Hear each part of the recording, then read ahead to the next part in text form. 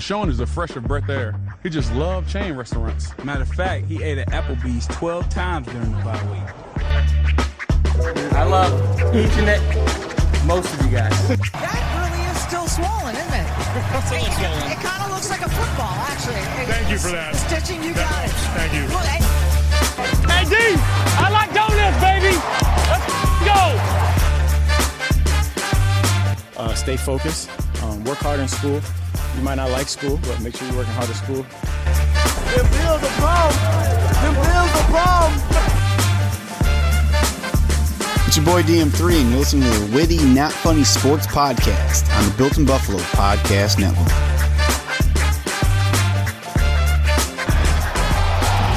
Witty Nation, welcome everyone to episode 113 of the Witty Not Funny Sports Podcast, the number one self-rated podcast about sports, entertainment, and everything in between. And as always, part of the Built in Buffalo Podcast Network. Go follow us at Witty Sports 716 on Twitter and Instagram. And follow everything Built in Buffalo is doing: Twitter, Facebook, YouTube. It's a takeover. Built in Buffalo _. We are your hosts. I am Matt. He is Tony. Tony, what's going on? I want to beat Chicago Bears for Christmas. Only beating all the Bears will do. In the weather they immerses of low temperatures, and only a cold weather wind will do. Matt, good day to you, sir. Good day to you. Happy holidays. Happy holidays as well. I have to confess, I don't really know that song. And it was probably apparent. I don't really know that song. And I think it was obvious. It worked out. I thought it came out well. Is it I Want a Hippopotamus for Christmas, which is the most insane off-the-wall song? Any holiday song that incorporates animals is just, what were they thinking? Oh, really? Rudolph the Red-Nosed Reindeer? Dominic the Donkey. Yeah, even Rudolph. He can't be a regular reindeer. He's got to have a red nose. He's got to be an outcast. I guess you're right. That's insane. A lighting up, a nose that illuminates. Like it's a deep sea. Like it's one of those deep sea fish that it's like you see on National Geographic. Yeah. They're like, oh, it illuminates. What the? An anglerfish. Is that what they're called? I don't know. Maybe. Is it? Very impressive knowledge, if that's true. If it's right. No, I thought it was a good parody. Even though you didn't know the song, I thought it was well done. And it is a winter wonderland outside in the Western New York area right now. It is indeed. I think that we are both enjoying days off right now, affording us the opportunity to give our listeners some content. A little afternoon, which will be, if I may predict, this will be the best episode ever produced on Witty Not Funny Sports. Wow. Well, we're 2 minutes in and you raised the bar so high. There's no way we can match that.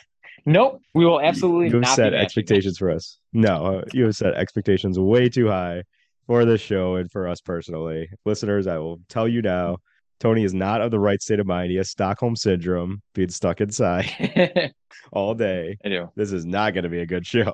I am fighting off a cough and a cold. This is my Michael Jordan flu game, if you will. I will. I got my handy dandy glass of water right by my side. So if I sound a little different, hopefully I sound better. That is why. Yeah. You just sound a little nasally, but in a good way. Oh, good. I'm glad. It shows some heart. You're playing with all heart. You know who heart else they said sounded nasally, Tony? Bloody sock. Who's that? The guy who does voices for the movie trailers. And look where he is now. That's a good point. And similarly, who's the comedian that does the impression of that guy? Pablo Francisco? I think something like that. Yes, that's exactly what I'm thinking of. Yes. Man, I'm hitting all the random trivias today. Yeah, you really are. Sign me up for Jeopardy. Tony, it is the holiday season. Last week, we did our Hansel Award. I gave my Hansel Award to gift giving. I thought we'd keep that ball rolling this week. A couple of days before Christmas. We're well into Hanukkah. The holiday season is in full force. I thought we would give the listeners our choices are for gifts Bills players would receive for their holiday. It could be a witty response. It could be an actual response with a witty explanation. But what do you think some of the Bills players this year would be receiving from Santa or whoever they celebrate holidays with? Tony, would you like to kick off and do the honors? I would love to, Matthew. I think that Santa will be going to the Diggs household, and I think that Stefan will be receiving on Christmas morn a novelty giant foam finger that one might see at a basketball game, because that guy has been just doing the tour de New York and Southern Ontario of basketball games. hitting up a Raptors game, hitting up a Syracuse Orange game in the same week. I'm like, this guy's bananas. This guy's bananas for b-ball. Good thing they weren't riding bikes in So Syracuse. he needs a foam finger. Wow. Too soon? Not soon enough. Yes, Diggs doing the tour of some b-ball games. Diggs is a hot topic lately. Am I going to see him at one of my high school uh, basketball games soon? Oh, I hope so. I hope so That'd be too. interesting. Do you have any high level collegiate prospects? There might be one this year. Okay. There might be one. It's very tough to tell. When we have stars on the team, it seems like, oh, this kid's going to like UB, or this kid must be going to James Madison, and then they go to like Geneseo, and I'm always like, what, really? But no knock to Geneseo. Debatable, but but it is tough for me to tell how that kind of shakes out. Okay, interesting. So maybe you will see Stephon Diggs, him Maybe and I will Josh see Allen, Gabe Davis, Tanner Gentry at the Syracuse game the other night. Yeah, they're just getting in the athletic tour. They're ambassadors for the area, Tony. I'm okay with them being out and about doing what they do. Diggs is a hot topic lately in the media. A lot of mic'd up sessions recently have Stephon Diggs is kind of quote unquote demanding a little, wanting the ball, getting frustrated when the ball isn't thrown his way. Some of these prima donna notions that we suspected in Minnesota, some people are thinking are coming to the forefront here as the season goes on. What are your thoughts about that? My thoughts are, we brushed on this in a previous episode when we said it's interesting because Stephon Diggs maybe thinks the offense is better when he gets the ball more, and sounds like a prima donna operation, but also sounds like he's right. So who am I to complain if I agree with him? That's the thing. It's like, oh, your best player wants the ball more? What a terrible thing. Yeah, and we're used to seeing the offense play a lot better. So, all right, you ready for my first gift here? I've been waiting all morning for it. Wow, prepare to be let down. I'm going dual gift for my first one, and that's both Dawson Knox and Josh Allen. They're gonna get from Santa a J.C. Penney photo shoot session.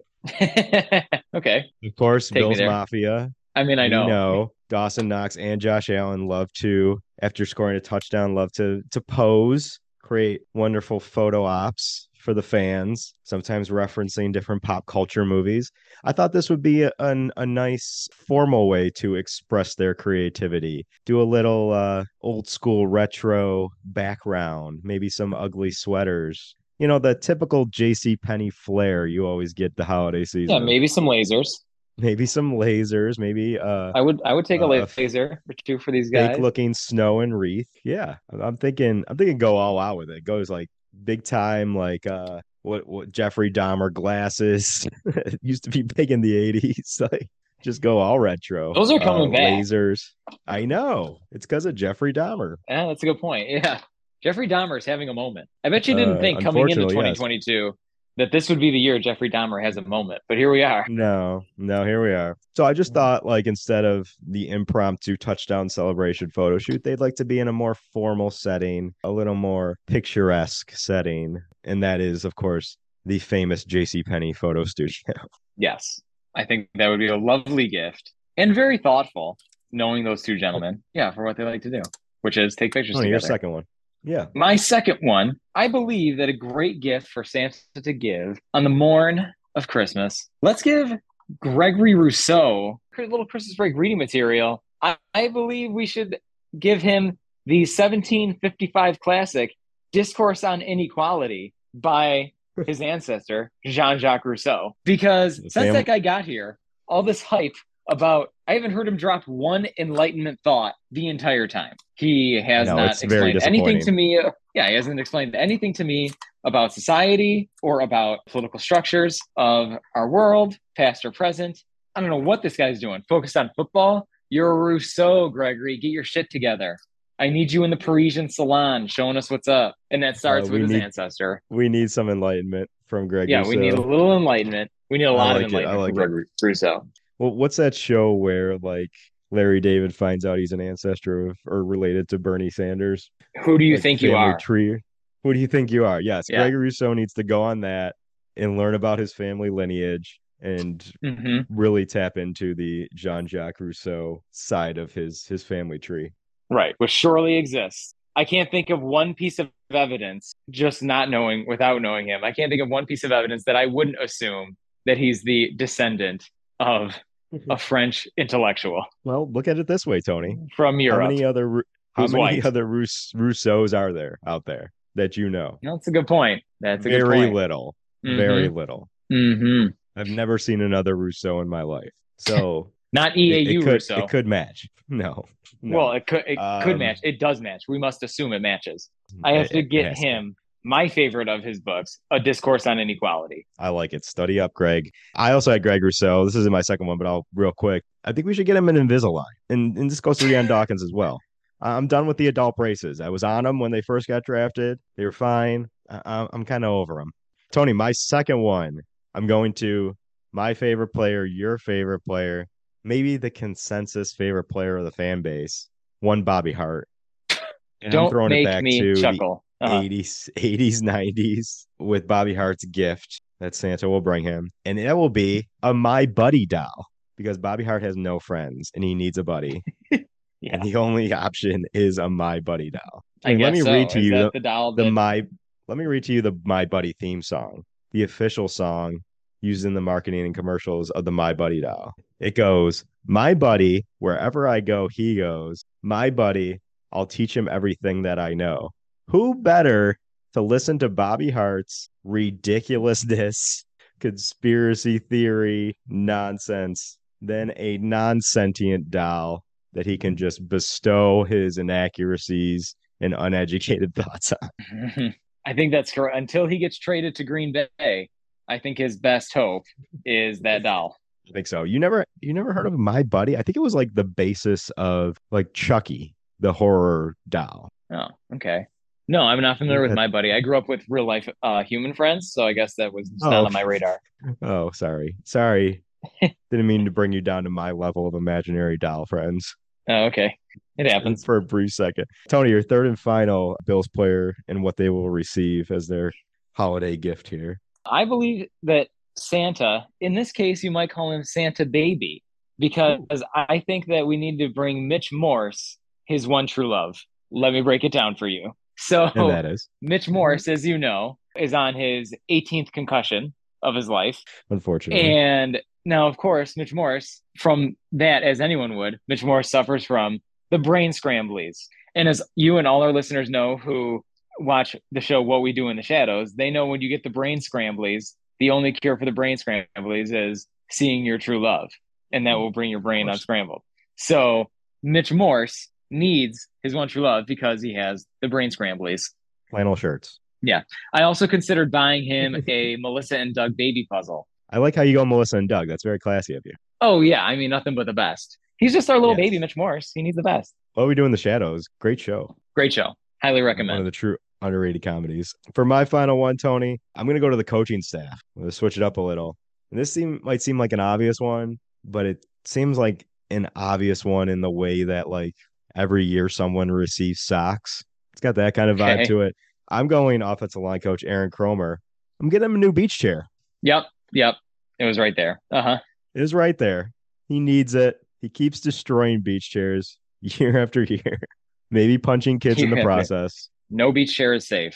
No beach chair is safe. The guy needs to re-up. The beach chair business has never been so strong as to when Aaron Cromer is on the scene. The Walmart closest to his house has just aisles that he has to keep on stack. He's clearing those out. Other people are buying toilet paper and necessities during these storms. Mm-hmm. We know where Aaron Cromer's head's at. He needs some beach chairs. He needs some beach chairs. Any honorable mentions or any that didn't make the cut for you? The honorable mention that I have is really more of an honorable mention to my significant other, my fiance, the one that unscrambles my brain. And it's only because when I was just like brainstorming this, there was like the obvious low hanging fruit of a joke and say, I'm going to get Cole Beasley a book. And then I wrote that. And then I'm like, well, I know that's not good enough, but I wrote that in the brainstorming session. And then she looked at that and she goes, you can't get Cole Beasley a book. He doesn't know how to read.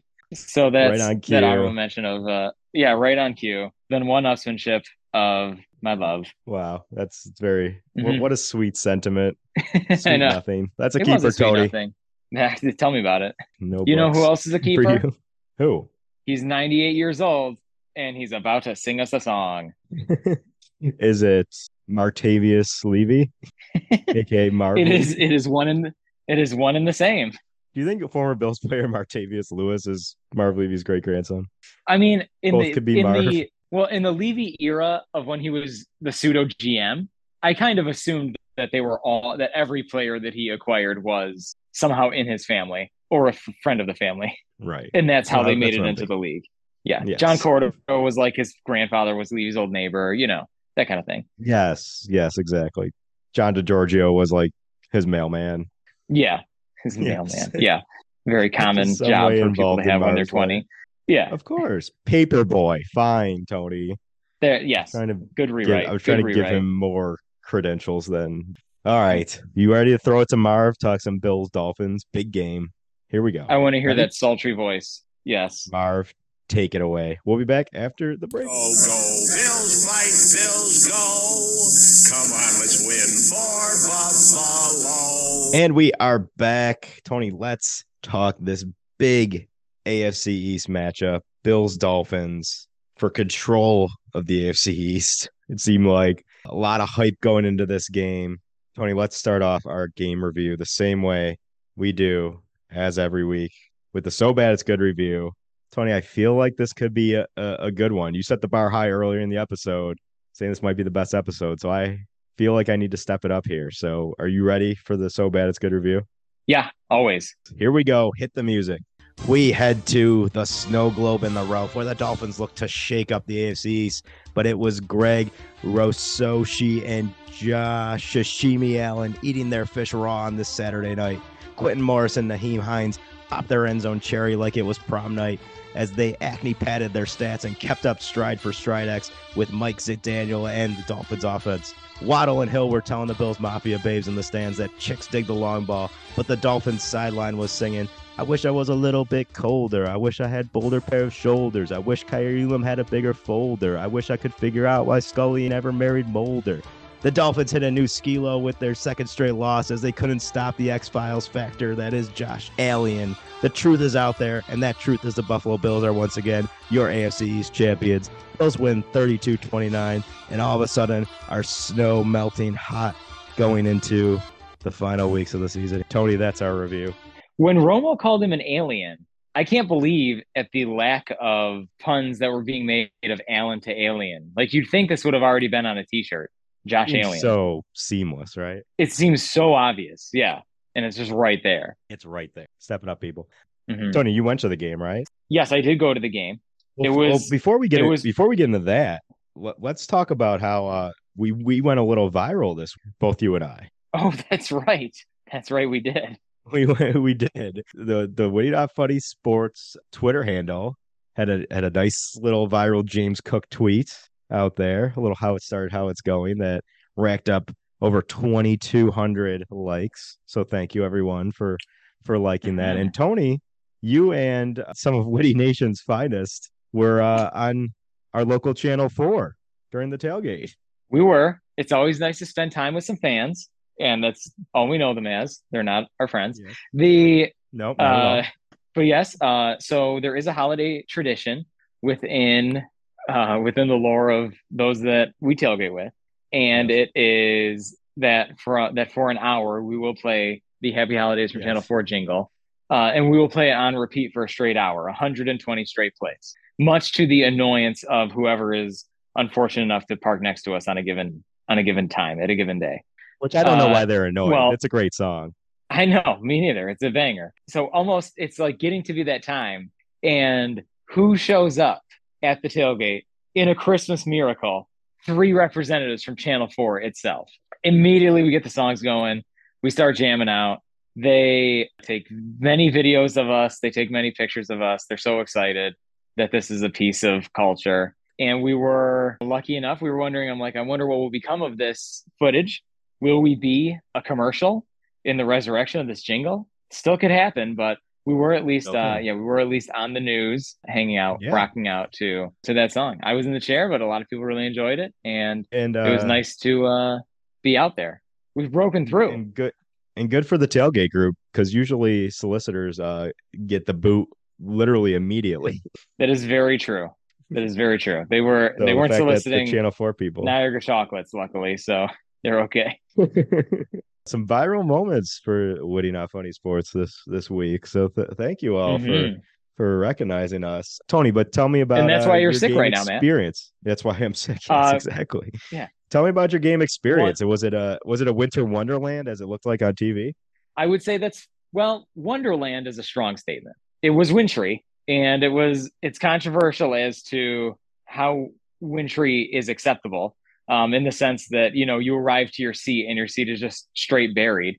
And so we were dealing with that. They gave us a lot of snow, and we all saw on TV and in real life what happened with that snow. It found its way very quickly into ball form, and then found its way very quickly into the backs of many heads or into the turf. I, of course, did not throw any snowballs. I'm not so irresponsible as to do such a thing. But many came from behind me. Many came from in front of me. Many landed on people in the 100 level. Many landed on people who were on the field. I watched Raekwon Davis sitting on the bench, the heated bench, you're welcome, sitting on the heated bench and just get nailed in the back of the head. No helmet. I just watched this like bald black head just get absolutely pulverized by a snowball coming fastball straight down the middle. And he was pissed. He looked back like, he looked back like someone was trying to start a fight with him. He's like staring people down in the crowd. He was so mad. It was hilarious. And only a few of us saw it. Only me and Ted Lasso, the person who sits in front of me, saw it. That was in earshot, but we had a good laugh over that. And as did many people, have a lot of enjoyment over the snowball situation. Yeah, obviously the game was an instant classic. It was a thrill to be there and witness it live. It's the kind of game that I'll be telling my grandkids about. But I think in my memories, it will kind of blend in with a lot until you start to say the snowball game. It's like, oh, the snowball game. Yeah, I remember everything about the snowball game because it was a lot of fun. And obviously, we got the big dubs at the end on the golden foot of Tyler Bass himself, and the Bills stepped up. Dubs. Not every time, but the Bills stepped up enough. So what are your feelings about the snowballs? Uncalled for, just something that occurred due to the elements and such as such. What are your thoughts? Yeah. Isolated incident because, due to the weather and the elements, a piece of it. I mean, it's so rare that, not only the weather, but that the weather's going to come in a timing situation that the Bills won't have the opportunity to clear the stands for us. So then they just gave us, the ammunition. I shouldn't say us. I didn't throw any. I shouldn't say us, but of course. Is it worth looking at in the future? Probably not. It's just kind of a one-off experience. I do think that if the refs were really agitated or worried about it, then they should have actually given the penalty. It was just empty words coming from them all too often. And it was funny when the announcer, Clay Moden got on and was just repeatedly like, stop throwing snowballs, like he was our dad. And until the last time when he's like, listen to Josh, stop throwing snowballs. I actually really liked him. Like, I like that the announcer's just calling him Josh, like, because that's what we do. Like, it's clear that he's not, for the one time in 20 years, he's not reading copy off of paper. And then this is how it flows, how it goes out there. And then eventually, they eased up. Raekwon Davis was safe from his snowball pummeling. So yeah, I just think it was more positive than negative on the snowball situation. I think it's funny how like nobody would listen to the refs already, but the announcer. And then once he said Josh says stop throwing snowballs, everyone's okay. Right. Josh is like Red Foreman. That's the final word. Right. Red Foreman. If he yells at you, you do what he says. I tell you who hated it. So the people next to me, it was like this family of three, clearly not from the Western New York area or even like necessarily from the North, but Bills fans. Right. But I think it's like it was a mother, father, son. Son was maybe 14. The son into the Bills, clearly a Bills fan. The parents clearly could not care less at all. They just like brought him. And they did not, as soon as I got there, it was clear that they were unprepared and did not like the weather. I only heard the father say three things. He said, I'm ready to leave right now. This is absolutely awful. And then a pause and he's like, drive me out here to the middle of nowhere to sit in this. And then he didn't say a single thing or stand for another hour and a half until I heard him say the next thing. The only other thing I heard him say, which was, I work outside all day, every day. Now I got to spend my weekend outside in this. And then I didn't hear him say another word the rest of the time. He also didn't stand when like everybody else was standing. He was not having a good time. No. Why? But it was funny. It kept it in perspective. I wanted to like give him I guess tips. the I'm like, things you dude, do you're for gonna your be warmer child. if you stand. I know. Right. It's a good right. dad. That's a good Good dad, dad, but guess. a bad weather preparer. I didn't really have a problem with the snowballs. I guess I did in the beginning. I'm like, when I first saw them coming and raining down on the players, I was like, that's not cool. Let's act a little less childish here, Bills Mafia.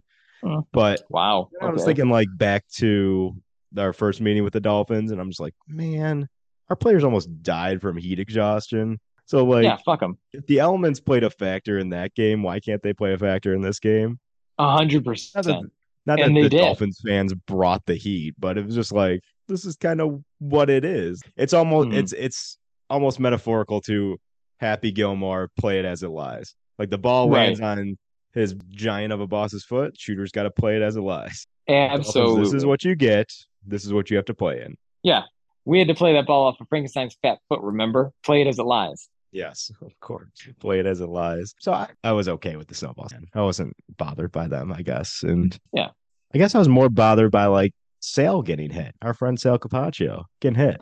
I agree. Then the players. He did not deserve that. I agree. Yeah. He did not deserve Dolphins players, hit them all you want. They're in pads. But sure. They have helmets. I agree. Yeah. If you're just there trying to do your job and your job is a professional football player, come on. Yeah. Right. Tony, despite all the snowballs, all the extracurriculars happening during the game, weather related, let's talk about the team on the field and the story of this game and what was a huge game for both teams. Bills win, they separate themselves from the rest of the AFC East with 3 games left. Dolphins win, they're right back in the hunt for the AFC East, being a game back of the Bills with now 2 divisional head-to-head matchups held over them or won over the Bills. The story to me on the field was, and much like it has been the past 6 weeks or so, this team finds a way to win the game. And they played incredibly dumb, especially on the defense side of the ball. You talked last week about fundamentals and how you wanted to see them get better. They got worse this game. Tackling, yeah, I know. Boneheaded decisions. Looking at you, Cam Lewis, and running into the punter, which was one of the dumber things I've ever seen, especially when you get off the field and your defensive struggle to get off the field this game. But when it was crunch time, they came through. The defense came through. On the last 3 drives, they held the Dolphins to only 1 field goal, allowing for Josh Allen to have a game-winning drive and a game-tying drive. Josh coming through, of course, with those drives and just being MVP caliber, Superman-like player that we all expected him to be. He was absolutely incredible the entire game, putting it all on the line, especially on that 2-point conversion. And then guys stepping up, guys like Devin Singletary, who's kind of found his niche role in this offense as being the closer, closing out games when they need to rely on the run, in the last drives, picking up gains of like 6, 7, 8 yards time after time to close out the game. That last run, he goes down instead of scoring a touchdown. Like, they came through in the end in the clutch when they needed to the most. And that was, other than playing an incredibly dumb game on defense, that was my story of this game. Well, I would concur with, I would commiserate most of your story. Definitely, I think the best game Josh has had post elbow in the AE era, anti-elbow. After elbow? Yeah, anti-elbowius. Yeah, strong game there. I was going to see that. I do think in terms of fundamentals, like, I think the drop situation was a little bit better this game. But on the defensive side, fundamentals, as you said, still lacking considerably. And I did not like that. And especially I don't like that. Dolphins have a pretty strong run game, I think, since the trade deadline. I think they've dramatically improved that. And our opponents coming up, not Chicago, but our opponents coming up also have strong run games. So that is definitely something Leslie Frazier is going to be needing to clean up here. Chicago does too with Fields and Montgomery, I'd say. They have a strong run game. You think? I don't know. I don't think that's anything I think that's handle. The strongest aspect of their offense, for sure. Oh, no. We can't handle. No. Well, maybe strongest aspect of their offense. Actually, I do kind of disagree with that. But, I mean, of what I was about to say was like, of what is generally a pretty weak offense, maybe it is the strongest aspect, but it's not strong. That's fair. in comparison to where they would need to be to compete in this league. But even then, I would say I really like what Cole Kmet is doing. I'm more concerned about that than the run game. Okay. If I had to choose something on their offense to be concerned about after the defensive defense performance against the Dolphins, it is a concern. But you're right, Josh was incredible. 381 all-purpose yards, 4 touchdowns. I mean, he put the team on his back, which kind of was awesome. Like Josh doing Josh things, playing at MVP level, caliber type performance. It had shades of the Kansas City playoff game last year, where it's just like no matter what play is run, Josh is going to do something and do something positive. Mm-hmm. He's unstoppable. It had those kind of sentiments to it. That being said, half of me was like, this is awesome. Josh is the best. And I'm enjoying the moment for what it is. I'm also kind of thinking when it comes to end of game scenarios, like, does Ken Dorsey really have a game plan other than let's let Josh just go off? It seemed almost like helter skelter at times there, where it's just like, okay, Josh, we're just gonna hike the ball and you're gonna do stuff. You run the offense. That's what I kind of think Ken Dorsey said. Josh, you run the offense. Well, I'm not opposed to that. When you say it like that, I don't know if that's what I think is actually happening, but I'm intrigued by that because I think that Josh's version of the offense is closer to what we've seen in years past. Basically, what I'm saying is I think Josh's version of the offense is closer to Dable's version of the offense than Ken Dorsey's. So, okay, sign me up. Sure. That being said, also, I did, for the first half of this game, thought it was the best game Ken Dorsey has called as an offensive coordinator of this team. The second half, there were some lulls and some dead spots, but the first half, I thought he called a fantastic game. I thought going into halftime, I thought the same thing.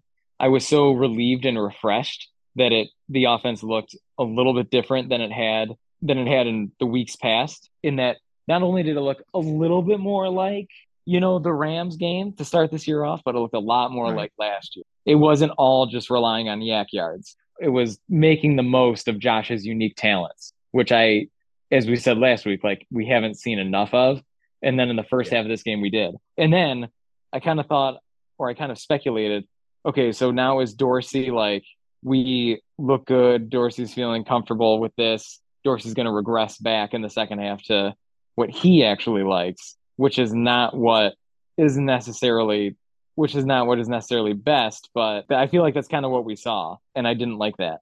But it's what happened, and we ended up winning anyway. But there was definitely I definitely thought I was hoping for more in the second half based on my heart became open during the first half, and it was a little bit let down in the second half, more so than I would have wanted it to be.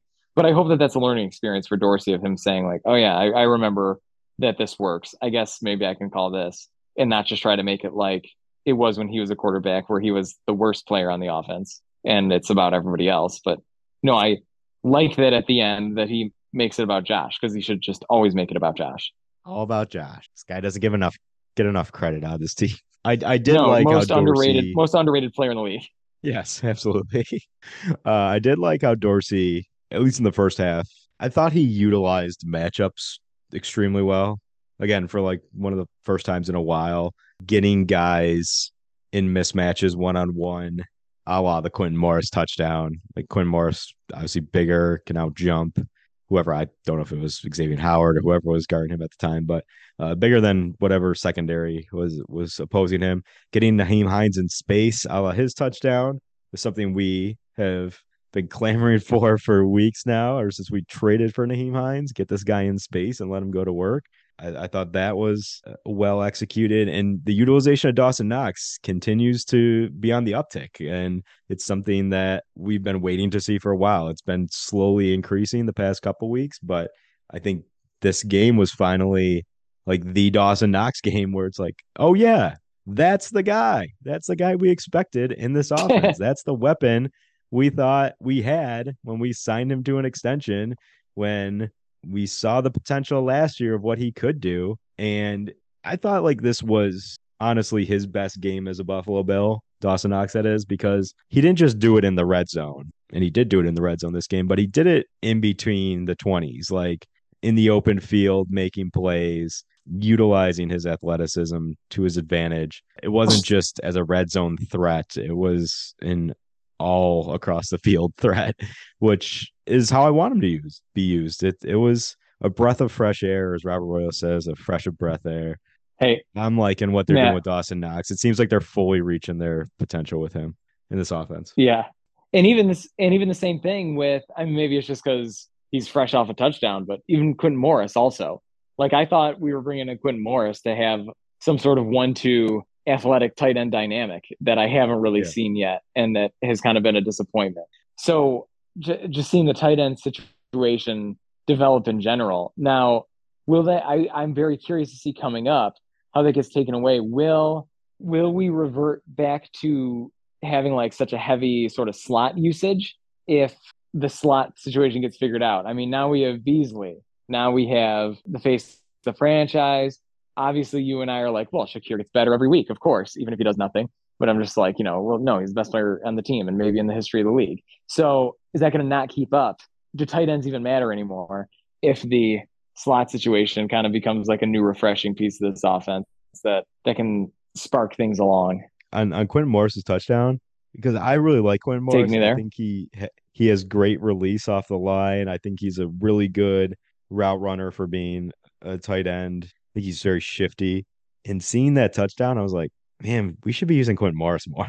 I agree. I think we should be using Quentin Morris more. But I don't know how I don't know if even they figured out exactly the role that they envision the number 2 tight end being, but I hope they figure it out soon, because I think Quentin Morris could get it done, could do a nice job. I just don't think it's written yet. But maybe they are figuring it out now with what we've seen in the past week. Every time I see him every time he makes a play and they show a replay, it's like, man, that was a really good route he ran.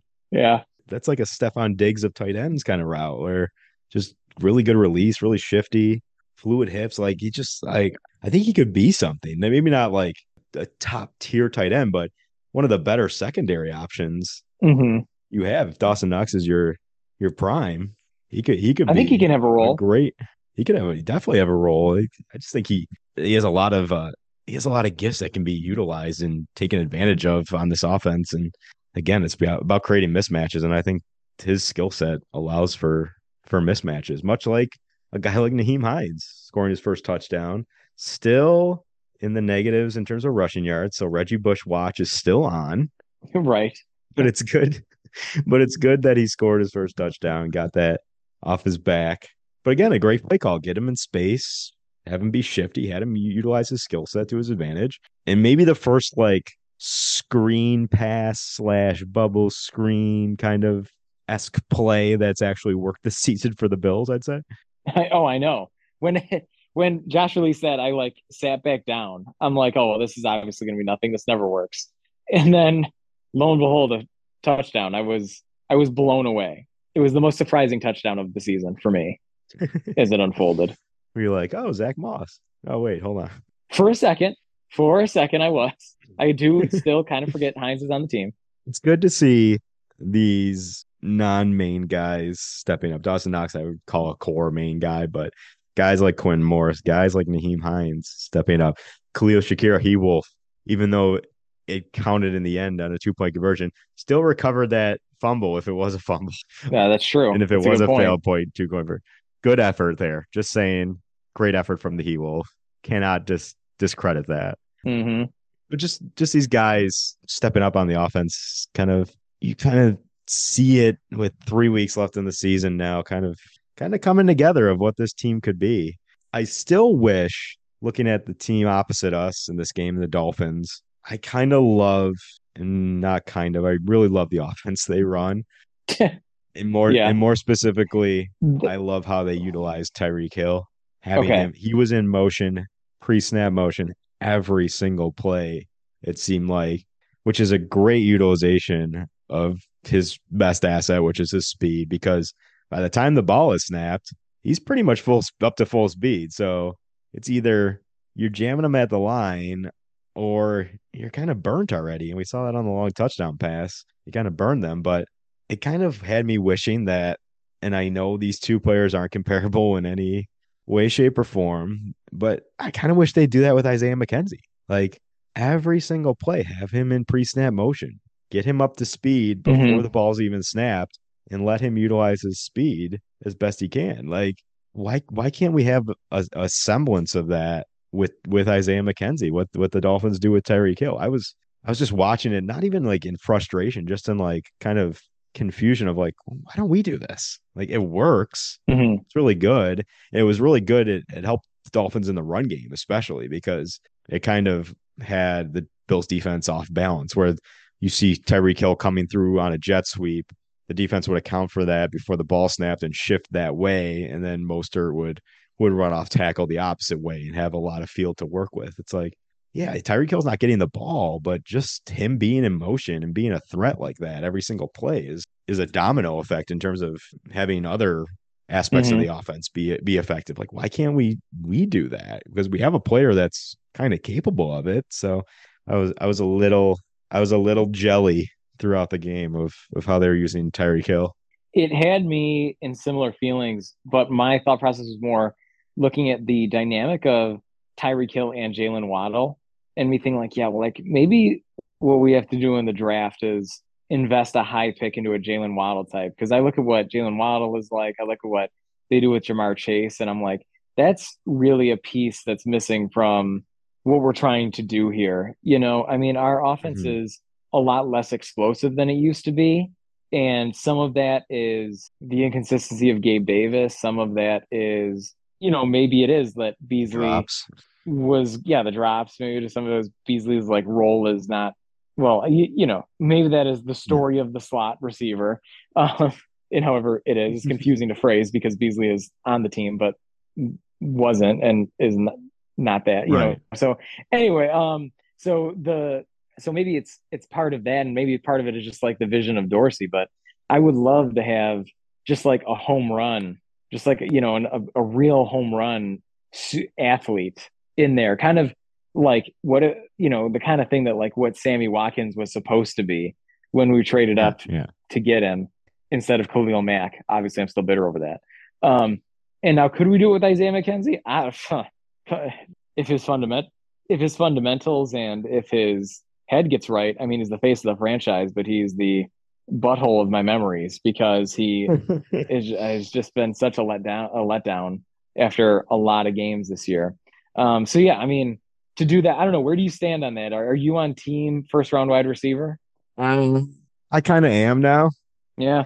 I just look at what this offense could be if we had, like, Diggs is amazing, top 5 receiver, but if we had 2 of those guys like the Dolphins do, you feel like this offense could just be unstoppable. And they're already putting up, you know, 30 plus points in a majority of these games. And that is despite the fact that, you know, Gabe Davis has not been what we expected and is, as I said, needed contacts because I really think he does. I really think he needs to get his eyes checked, but because of the drops. But his depth perception is just not there for some reason, which actually goes to my theory as why they were sitting front row at the Syracuse basketball game.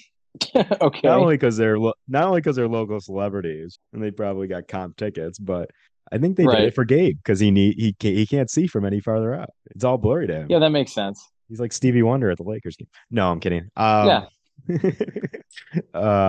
But just to have a second Diggs level player, and I look at like the Lions have Jameson Williams come on late in the season after his health scare, and literally his first play, he just blew the roof off for like a 60-yard touchdown pass. It's like, yeah, these guys could just come out of college and just be like amazingly effective. Justin Jefferson, they don't need to be ramped up anymore. They're just really good players. And if we had a guy on Diggs's level opposite Diggs, that would just, and for what Josh brings to the table, that would just, man, that would be a super fun offense to watch. But I also don't think they're utilizing these guys correctly. They're finally starting to use Dawson Knox in a way we expected them to and utilizing it. But I mean, I just go back to the off season, the summer of like all the reports of Isaiah McKenzie's unstoppable and Isaiah McKenzie's going to be a factor in this offense. And yeah, some of that has been his own doing of why he's not, the drops, you know,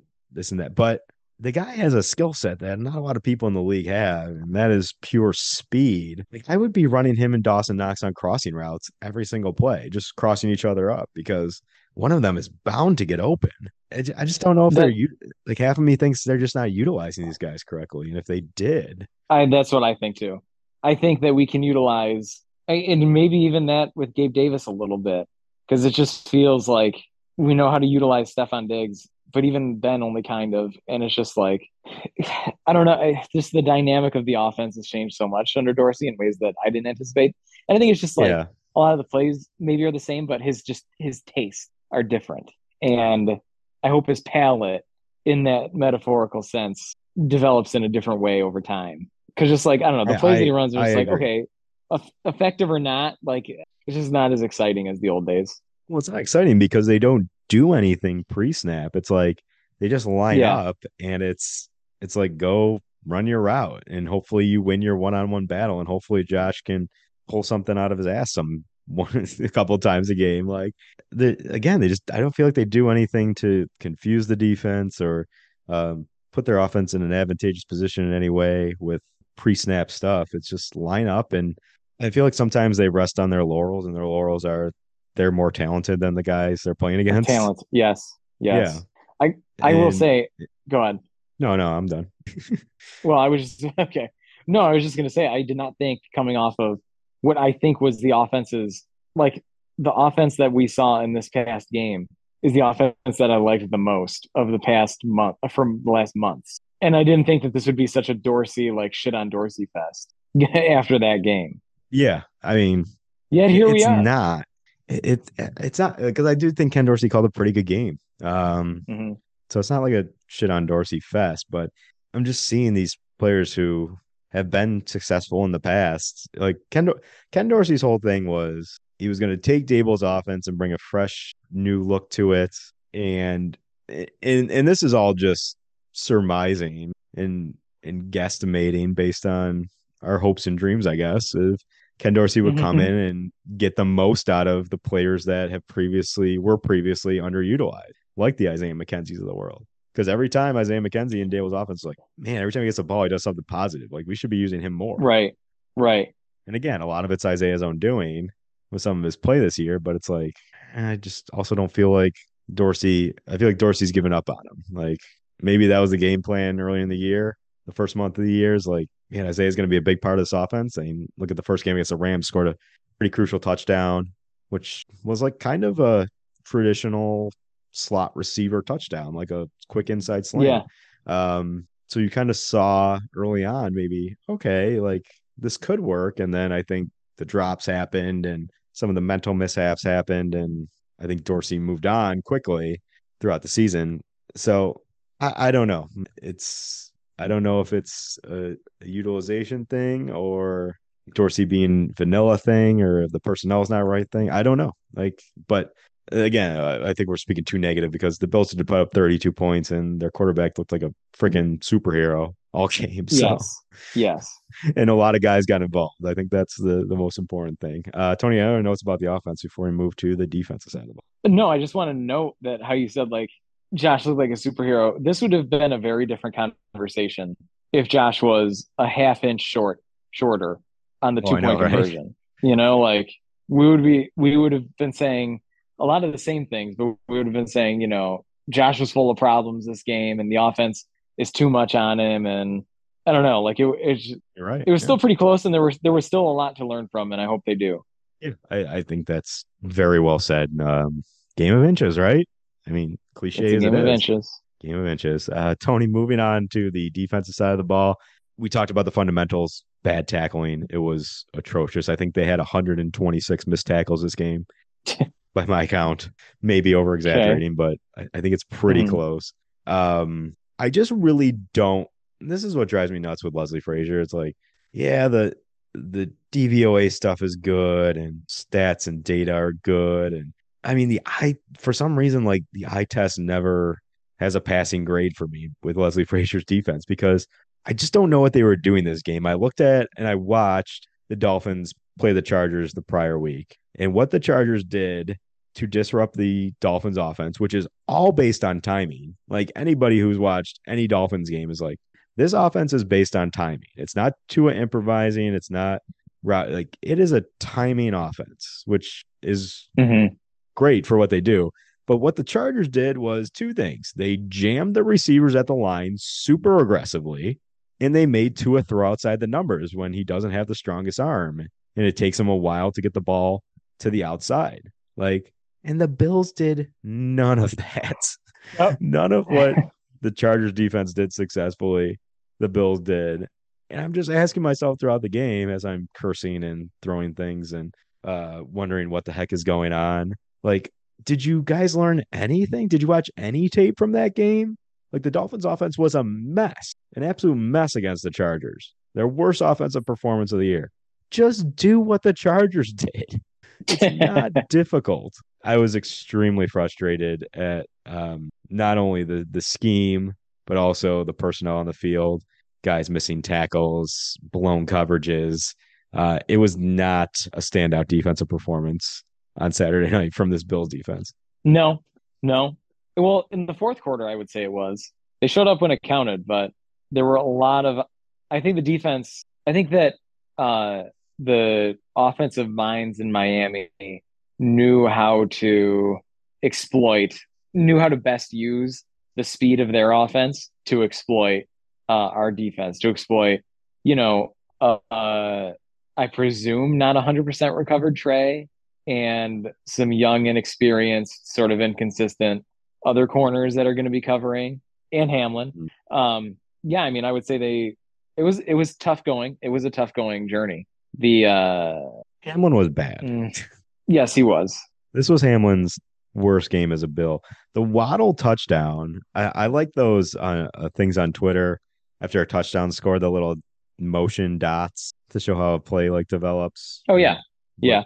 If you watch the Waddle touchdown one, as I did, the little dots moving, I asked myself multiple times just watching that 7-second clip of dots moving, what the hell is anyone doing on the defense? Like, Taron Johnson has the guy in the flat. I don't know who it was, Gesicki maybe. And Trey has possibly Hill, I guess, on the other side.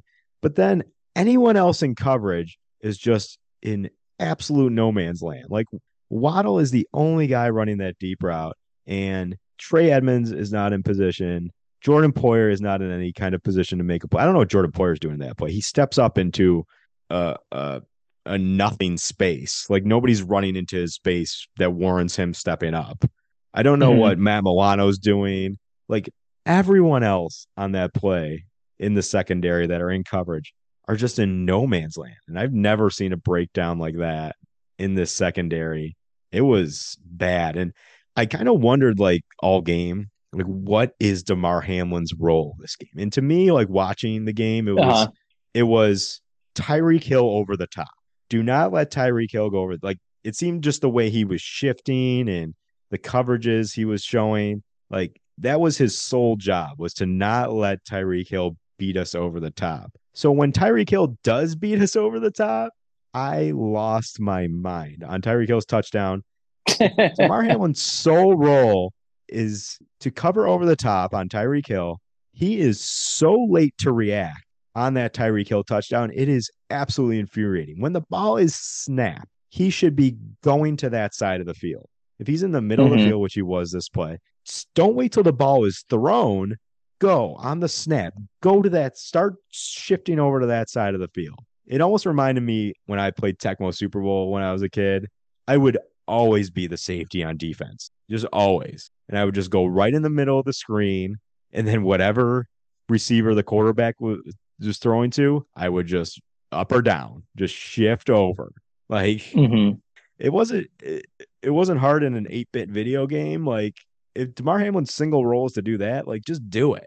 He made things look extra difficult on Saturday nights. He was not good, and I was frustrated. I mean, that's the mismatch that we fear, right? Hamlin, probably the worst of the 11 starters, and Tyreek Hill, probably the best player on the Dolphins. Right. So, I mean, that obviously Hamlin's going to look bad in comparison with a situation like that. But I mean, I think that is a long-term concern because as we get into the postseason, like that's who we're going to have to, every team is going to have some kind of Tyreek Hill that we're going to have to worry about.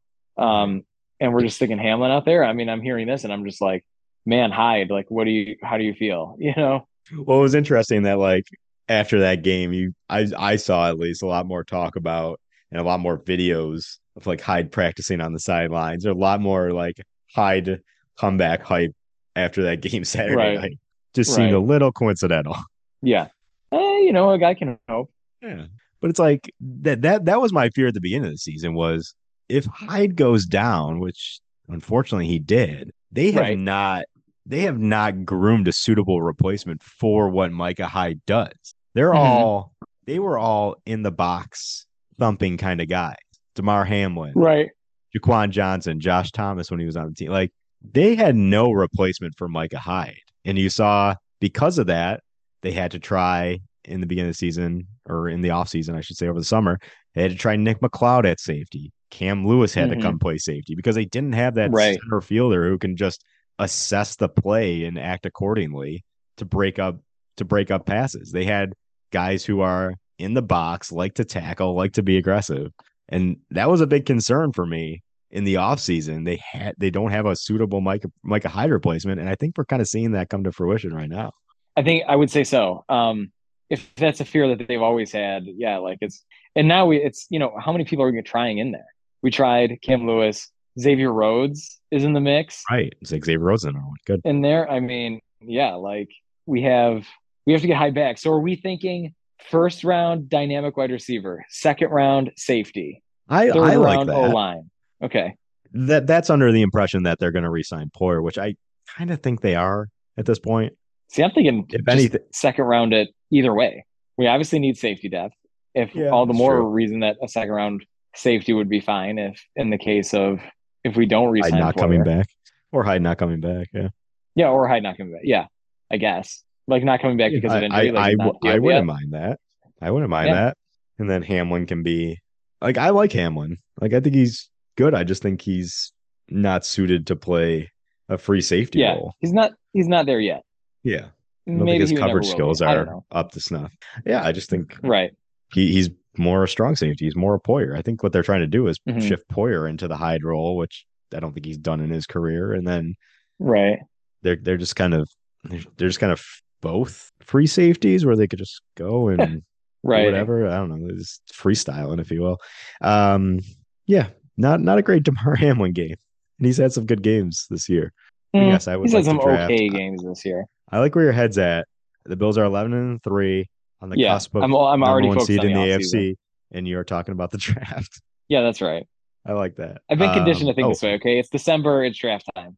That's right. I'm going to do a mock right after this. You should. NFL Draft Network. Tony, the other note I had, of course, was the return of Kaiir Elam. Last week, we had a great musical performance from the legendary Rockapella. Oh, yeah. Okay. Uh-huh. Asking us where in the world is Kaiir Elam. He showed up. The Bills front office heard our plea, showed up. What do you think Kaiir Elam's return? Generally positive. I'm glad he got the opportunity. I know that statistically it seemed okay.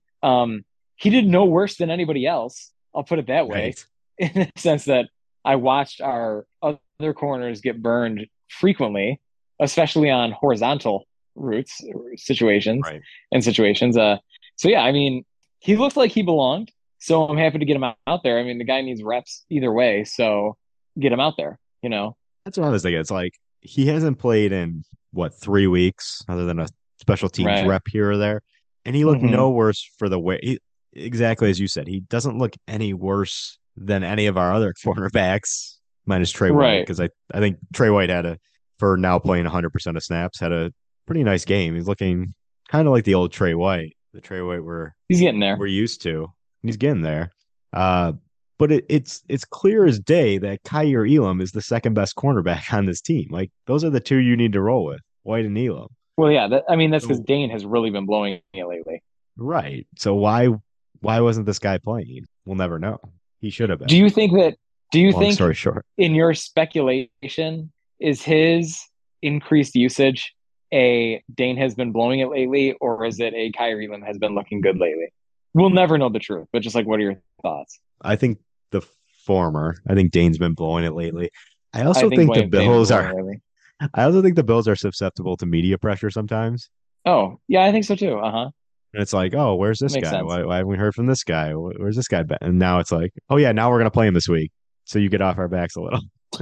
Right. I don't know. That's just my 2 cents. Seems like that's kind of a track record for them. But he looks good, and it's weird that you throw him back into the fire against the top receiver tandem in the league. But he held his own, and it can only mean good things moving forward here. I would imagine. I have to agree. I hope it happens this week in Chicago. Tony, breaking news. Okay. Rockapella is back. It was such a hit last week. They decided to come back for another segment of Where in the World. Tell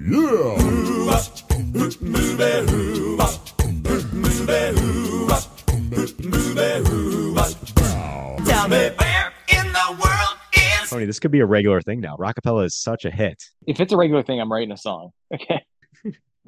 We have a song. Rockapella's doing the song. I know, but I'm gonna write another verse. Tony, which player from this week, this past game against the Dolphins, were you wondering, where in the world is this guy? Why is he not making plays? Why is he absent? Why is he invisible out there? Who, if you could choose one player that you were searching for, who would that one player be on Saturday against the Dolphins? Well, I didn't realize it was this player until I saw him out there and was like, oh yeah, that player exists. And it's Reggie Gilliam. And I often find myself forgetting about Reggie Gilliam as a piece to this offense, which maybe is to an extent what a fullback is supposed to be. But when I saw him out there, I'm like, oh yeah, that's another would-be wrinkle that I feel like Dorsey isn't utilizing. I often don't see him getting the snaps I think he would or that I might be used to. Oftentimes Singletary is like, out there on an island in a surprising way. But, especially I would have thought I would have seen him more with all the offensive line injuries. And we got GVR shifting over to center, who is never up to expectation or never up to standard. So I'm kind of surprised that I'm not seeing the utilization of Reggie in there at all. I mean, and in the tight end role, kind of piece to it too. Like that's an opportunity for another athlete to be out there, and I don't see it. And especially for all the drops and mistakes, for all the yak focus, for a lot of reasons that I can think of. Like I would have thought that I'd be seeing Reggie Gilliam more, and I think he's good. And we just re-signed him. I do too. We just extended him. So there's another guy you could put into the they're not utilizing him to his full capabilities, like an athletic fullback who can catch out of the backfield and is good at typical traditional fullback duties as well. Like I look at the offenses aren't comparable, but Kyle Shanahan's offense in San Francisco with Kyle Juszczyk, like, can we use Reggie Gilliam in that way? Get him in the flat and in space and have him utilize his athleticism a little more. I like that one, Reggie Gilliam. The only time I really saw him, I think he was celebrating Dawson Knox's touchdown or something. Yeah. He ran over and smacked him on the helmet. I'm like, oh, Reggie Gilliam, still on this team. Tony, for my where in the world, I'm going a little bigger here. And I'm going to go with Ed Oliver. He was a candidate for me too. Ed Oliver's usually Mr. Reliable in terms of, man, nobody's playing good on this defensive line except Ed Oliver. He's usually the one where I can rely on to make a play when it counts or when we need it. These past couple of weeks, he's been noticeably absent. I haven't heard his name. I haven't even seen him on a replay and been like, oh, that's a nice play by Ed Oliver, even though maybe he's not making the tackle. Maybe he's not disrupting the pocket. Maybe he's doing something. He's double teaming on a stunt, or he's doing something to affect the play. Maybe not directly, but indirectly, of course. I'm just wondering, where's Ed Oliver been? Where's the dominant Ed Oliver been lately? I haven't seen it. Yeah, I think I remember him. I can remember him in the backfield a couple times, but I more remember him celebrating him back there. I can picture Ed Oliver, slamming, pantomiming, slamming thing. Right. But I can't really picture him actually between the whistles doing very much of anything. And yeah, for that reason, I agree with you. I would have thought I'd be seeing more, but it's weird. Like to counter that, we might be thinking with a banged up defensive line, it's like, all right, well, Ed Oliver's really got to step up here, and we'll be seeing him as the star of this. And then instead, who has been the star? I would argue Lawson. Shaq Lawson, the most unlikely of candidates. Right. This is a wild team we have this year. What a wild bunch of guys. This team. I say it to myself a lot. I'm just like, this team. This team is wild. Like if this is the team that does it, yeah. Like if this is the team that does it, we're gonna be like, what? Like this doesn't like this. This one is the one that's so wild. Right. It's just like insane. It would be. Tony, what do you say we wrap up the episode though? Much like the gifts under my tree, I want to see it wrapped up. Oh, the weather outside is frightful, but my drink is so delightfully cold thanks to Traveling Growler. And since we know place to go, keep it cold, keep it cold, keep it cold with a Traveling Growler koozie. Koozie starting at just $5. Check out www.travelinggrowler.com today. And now, back to the show. Before we get into our thank yous and closing, Tony, let's give our listeners a quick parting gift. Long holiday weekend, other than opening presents, celebrating, spending time with family. Maybe there's a show or a band they can listen to, or a movie to watch, or something else that you give a suggestion to the listeners. What would be your parting gift for the listeners this week? My parting gift is, I'm going to say a band. It's not really a band, it's a singer that I've been really taking a deep dive on. And the singer is Talk. Have you heard of Talk? No, I've been silent on Talk. Okay. Oh yeah. Okay. So I'm not a Spotify guy. I'm an Amazon Music guy. As am I. Have my allegiance to Jeff Bezos and no one else. And no, he's got 3 songs that I was able to find on Amazon Music, even though he seems a lot more prominent. There's 3 songs. There's the song, which I really like, Runaway to Mars. And then there's Runaway to Mars string version. And then there's a cover of How to Save a Life by The Fray. And I got to tell you, all 3 of these songs, all 3 of these songs, I'm just on repeat play all the time with these things. And then even every once in a while, like if some other musical project comes on that Talk is involved with, I end up liking that song too. So my recommendation is get into Talk, which is really what podcasts are all about, but get into the singer Talk because it's pretty good. He has a voice very similar to Mumford and Sons, and talk about Talk, right? Which is what I'm doing. I heard Talk, and now I'm talking about Talk with you. We're gonna have a Talk.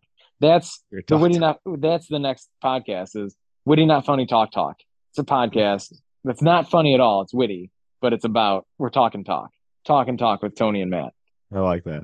That's actually a great name. Yeah. Oh, good suggestion. Tony, I'm going a little different. A recent purchase I made.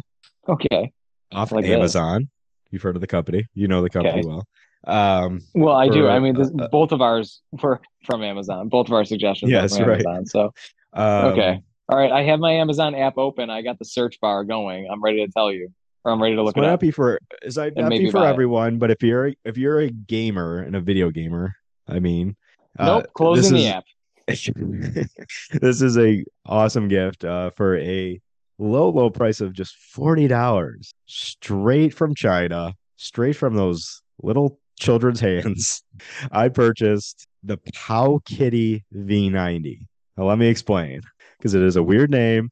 It's a weird little device. It's almost like a little clam, like a flip phone, but a Game Boy, if you remember those. And it comes pre-stocked straight out of the box with every emulator and every ROM of old school video games from the PlayStation 1 on down. So every Nintendo, Super Nintendo, Game Gear, Game Boy game preloaded into this little thing.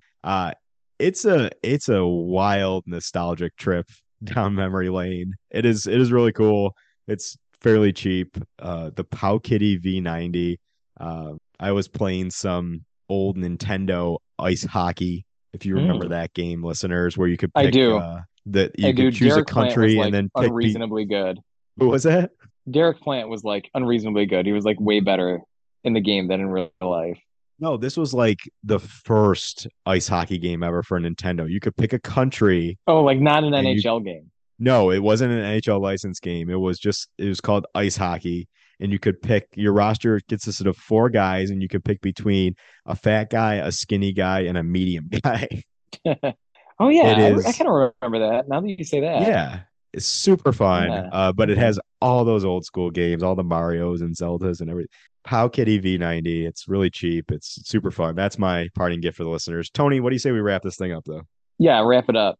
Wrap it up. Thank you to our sponsor, Traveling Growler, www.travelinggrowler.com. By the time you listen to this episode, the gift giving season might be over for you, but that doesn't stop you from buying a Traveling Growler koozie. Starting at just $5. They're great gifts any time of the year. www.travelinggrowler.com. The t-shirt store, the teespring.com. Search Witty Not Funny. We just added an awesome new design.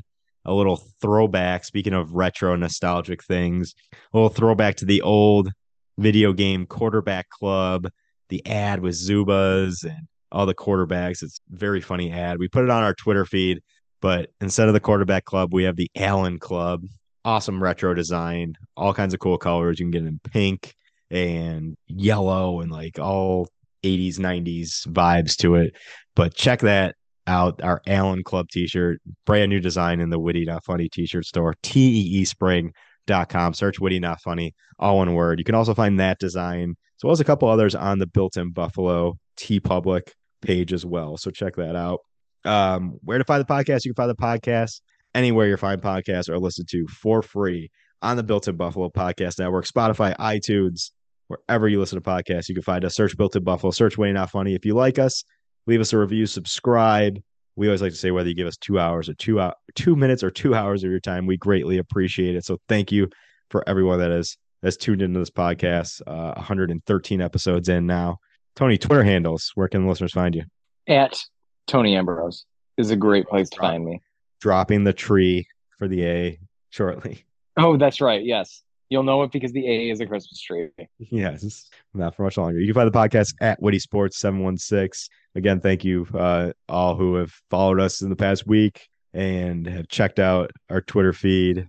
Sometimes we don't have many good tweets, but sometimes one slips through the cracks and goes a little viral. And this week was that. So thank you. Shout out to all the new followers. Give us a follow. We'll follow back. We love connecting with the Buffalo sports community out there. Tony, send off for the listeners. What do you have before this Christmas? I mean, very topical. It's obvious. Stay warm, stay safe. Happy snow day. Don't do anything dumb. I just hope that we all weather the storm with the utmost aplomb that we can. Yes, stay safe out there if you're in the Western New York area. It is bad.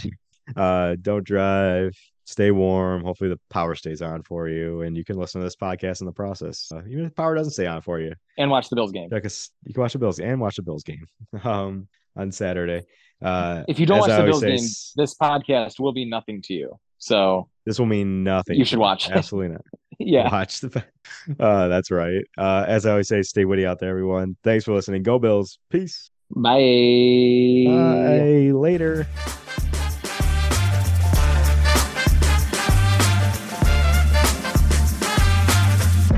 Marshawn is a fresh of breath air. He just loved chain restaurants. Matter of fact, he ate at Applebee's 12 times during the bye week. I love each and most of you guys. That really is still swollen, isn't it? It kind of looks like a football, actually. Thank you for that. The stitching, you got it. Thank you. Look, hey, D, I like donuts, baby. Let's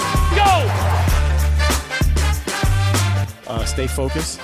Work hard in school. You might not like school, but make sure you're working hard at school. Them Bills a problem. It's your boy DM3, and you're listening to the Witty Not Funny Sports Podcast on the Built-In Buffalo Podcast Network.